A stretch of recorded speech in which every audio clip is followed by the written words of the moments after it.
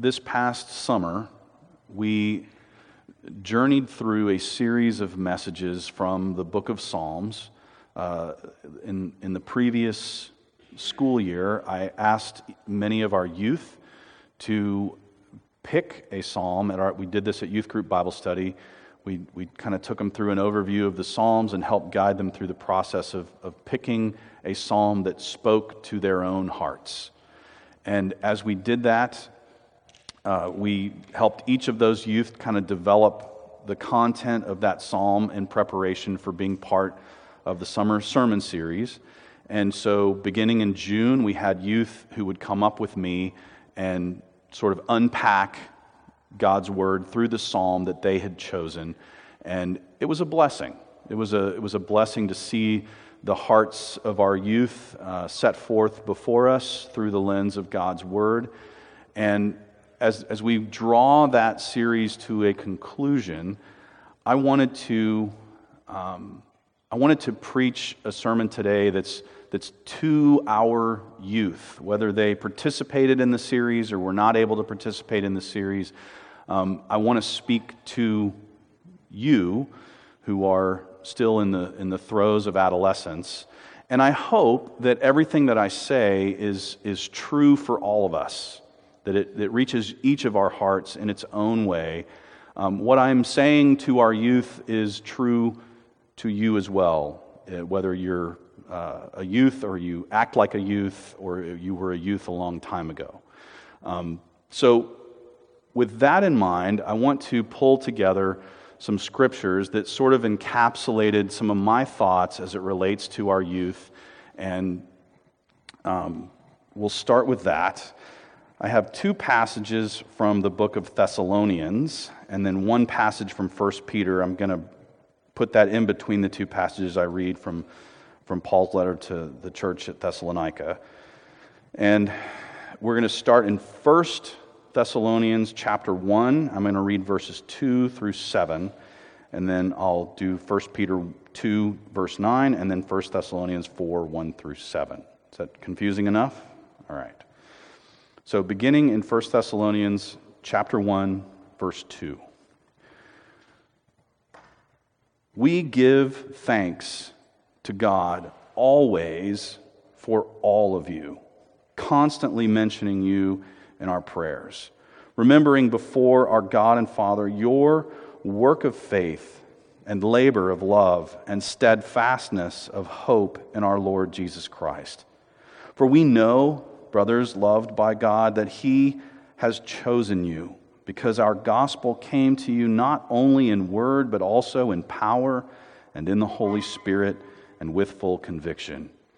You know what kind of men we proved to be among you for your sake, and you became imitators of us and of the Lord, for you received the word in much affliction with the joy of the Holy Spirit, so that you became an example to all the believers.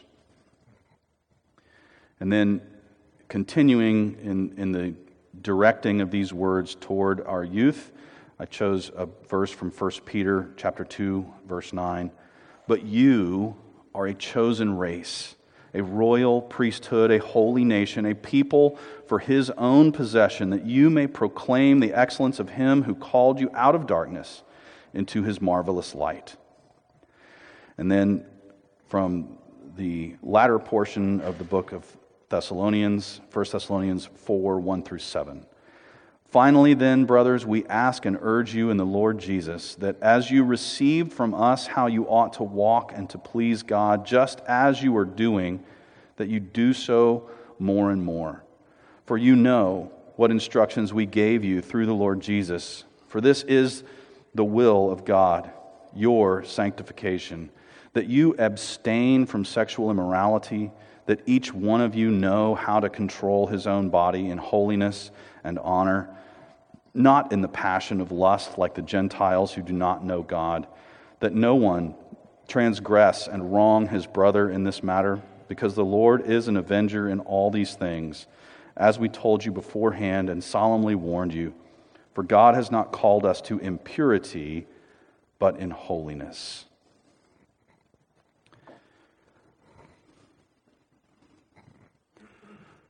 So one of the things in this sermon series over the course of the summer that was very enlightening was just hearing from our youth what the pressures and struggles are that beset them at this stage of their lives. And I don't know how else to say this. Those pressures are different than the ones that we grew up with. I'm thinking primarily about the impact of social media on our kids, and I want to just use a little bit of an illustration. Frank, is there a picture of a window on this? There we go. Okay. So when you are on this little thing that you probably have, our kids hold in the palms of their hands more processing power than that which was available to the Apollo astronauts when they landed on the moon. In the palm of their little hand, they have all of this power. And if you don't think these are powerful, just try to raise a kid at the age of 11, 12, 13 and not give them one of these. They flip. Like this is all they want. When we grew up, when we turned 16, the day we turned 16, where were we? At the driver's license office taking our driver's test, right? Today, most kids, the day they turn 16, are not getting their driver's license. They already have the power right here. And this little thing, here's what I want to say about these. They only give you a window into the lives of others. And I'm talking about the social media aspect. And so this window is placed where it is because it allows you to have this beautiful view, right? That's what windows are for. Let in a little light, and if you have a view, you put in the biggest window where it gives you the best view. If I spent more time on these types of things, I would have then swiped to another screen and shown you the pig farm that's right over here to the side of this window, right? The window only shows you the best of what it can present. And the windows that you get into your friends' lives through social media is just a glimpse of what they want you to see. And they want you to think their life is awesome, right? And so what happens, the cumulative effect of looking through all these beautiful windows is then you then look in the mirror and you think to yourself, my life isn't so beautiful. My view isn't this good. And when we look at ourselves, we tend to go pretty dark. And so we see the best of everybody else's lives, we see the worst of ourselves, and we're left in a state of feeling isolated and despairing of joy because we think everybody else has it better than we do. And let me just say, I am so glad when I grew up that there weren't a million video cameras all around me at every moment of my childhood and adolescence. Yeah. The pressure that is on you to just to not be the video that goes viral that everybody's laughing at, right? The pressure in all of these senses, it's just boiling over in your hearts.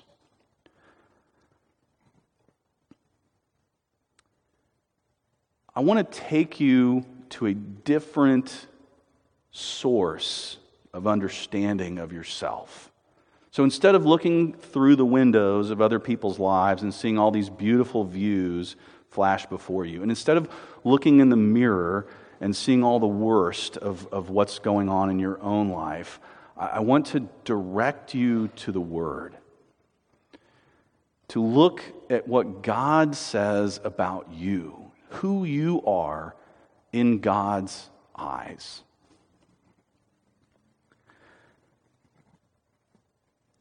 Let me begin by just saying to our youth, whether you participated in the sermon series this summer or not, we are encouraged by you.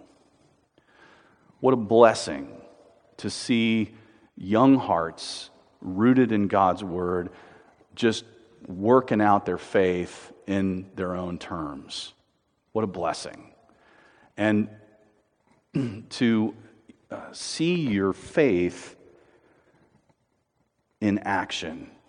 Your faith is evident. It's an encouragement to all of us. The Word of God is evident in you. It's one of the things that Paul talks about in his letter to the Thessalonians.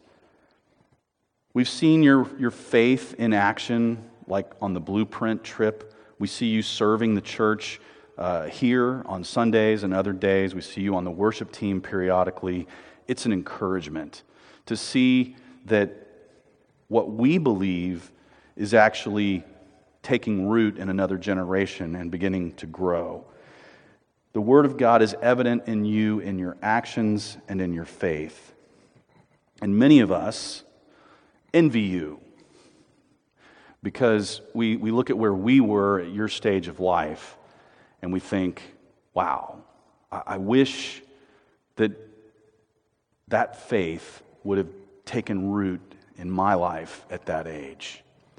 And so you are a blessing to us. We are encouraged by you. The Word of God is evident in you, and the Spirit of God is evident in you. Thank you to those of our youth who shared their trials and struggles, who opened their hearts and shared about the pains and struggles of being an adolescent in this day and time. We started off, we take our youth every summer on a missions trip. In the past few summers, we've gone to a place south of downtown, a dormitory that we stay at, and it's called Blueprint Ministries. And we live there for a week. We go out and fix up dilapidated houses usually for senior citizens who can't afford to fix up their homes. And the youth come together, they sweat, they swing hammers, they do all kinds of stuff, and they serve. They pour themselves out, and it's an awesome thing to see. And on the first day of the trip, we start with an icebreaker when we get the group together in the evening, and what was the best part of your day? And we usually on these trips, it's like just getting here, just seeing my friends show up for this trip. I'm so excited. And it just so happened that morning, one of our youth, Aaron Lester, had shared Psalm 88 with the congregation, and she actually talked in the midst of the psalm of her unpacking that psalm about attempting to take her own life on 4 different occasions. And there was not a dry eye in the room when Erin shared these things, and she just talked about the pressures and the struggles and the depression, and how at the end of it all, God's light had begun to shine again in her life. And almost every kid at the Blueprint trip that evening, when we asked them, what's the best part of your day? Aaron's message. And it was, I don't know how to explain it, but just the sharing of your faith is a blessing to all of us. And we see you in your trials and struggles, and we see God prevailing through that and beyond that, and we're blessed. We're very blessed to see God at work in your lives, through your trials and through your joy. That is the one thing our youth do best, is express joy. It's fun to serve alongside these kids, to be their pastor, to be an elder in the church, to be a member of the church, to see their faith alive and growing. It's encouraging and wonderful. So let's just start with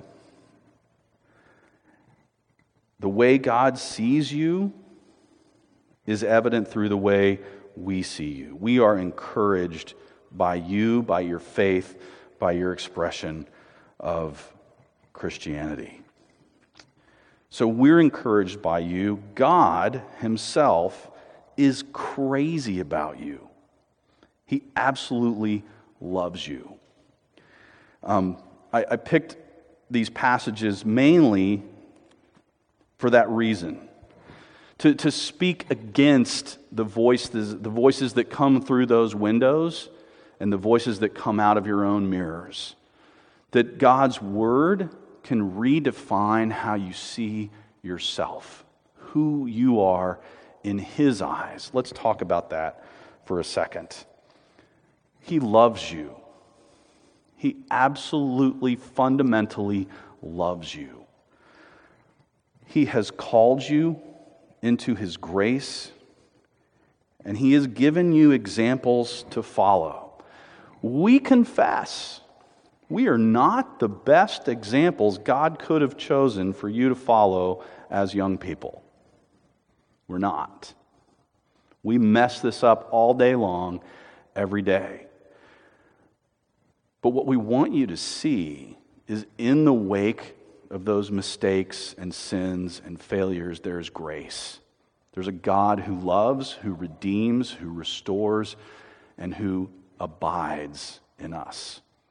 So that you can know that you don't have to be perfect to be loved. It's not a performance-based equation. God loves you on the basis of His grace. And so, He loves you, and perhaps more importantly, He chose you. You are a chosen people. He brought you into His family with intentionality. Partly to show you that His love and His grace and His forgiveness are greater than what you see in the mirror. And so, please remember that. He chose you to be a part of His family and to be among those who extend His love and grace in this world. So we are encouraged by you. God is crazy about you, and this hurting, crazy world needs you.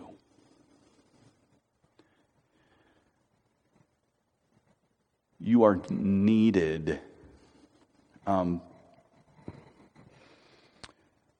we talked about this a little bit earlier.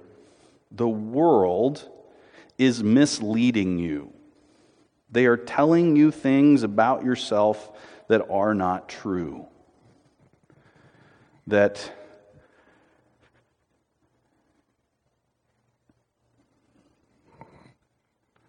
you look through those windows and then you look in the mirror and you think to yourself, I'm not enough. I'm lacking. I'm ugly. I'm whatever. It's a lie. You are beautiful. You have strength beyond comprehension in Christ. You are not only precious in God's eyes, you are a light of freedom and grace in a dark and hurting world. And so, while this world is misleading you, you look through these windows on your phones, and the lie is something like this, or the correction of the lie goes something like this. Happiness is not found by seeking to please yourself. You will never find happiness in the attempt to gratify yourself. It will never come to you by that path. And everything you see on social media is pictures of people who appear to be happy because they have satisfied. It might be what they're eating, or the vacation they're taking, or the friends that they're with, or what they're wearing, or what have you. And it's all a great big lie. You will never be happy pursuing the pleasure of yourself, the gratification of your desires. Joy is what we are after, and it's found only in pleasing God. And I could add to that, in serving others. And we saw this in you on the Blueprint trip, that the joy that comes with giving yourselves to others, by serving and extending yourself, not for your own satisfaction, but for the benefit of someone else in your service to God. Joy comes through that pathway. And so, you have been misled. God wants to correct that, and He wants to send you into this dark and hurting world to make a difference. He wants you to be part of the solution. In that second passage from 1 Thessalonians, I'm looking at chapter 4, verse 6. Yes. Latter portion of verse 6, or the middle of verse 6, because the Lord is an avenger in all these things. This is like you're part of a Marvel comic here, right? He is calling you to be part of making a difference in this messed up world. And He's saying all that is wrong with the world, He wants you to go with Him into the correction thereof, into shedding light and love and grace in the face of darkness and hurt or hate and discord. And so you have a calling in front of you to join God in avenging all that is wrong in the world, and as it says in 1 Thessalonians 1:5, to spread His word. And I want to be clear, you're already doing that. Each of you in your own way, and we collectively are doing that together, and we want to see that blossom in you, in us, in the church, that God's light will shine through His children, that we can be a voice for hope in the presence of despair. Will you pray with me?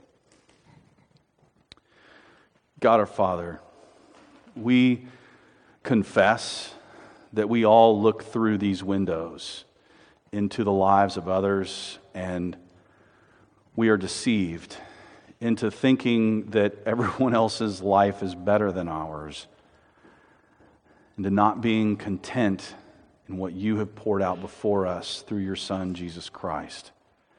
And so we repent of that, of allowing ourselves to be misled.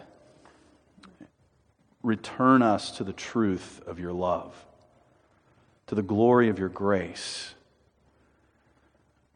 to the humility of knowing that you chose us, that you might demonstrate the greatness of your glory and grace to the world. Lord, thank you for drawing us together into your family. And we pray that as we move forth from this place today, that you would cause your light to shine forth through us, that we would be your agents of good and grace and glory and love in this dark and hurting world. Use us, we pray. In Jesus' name, amen.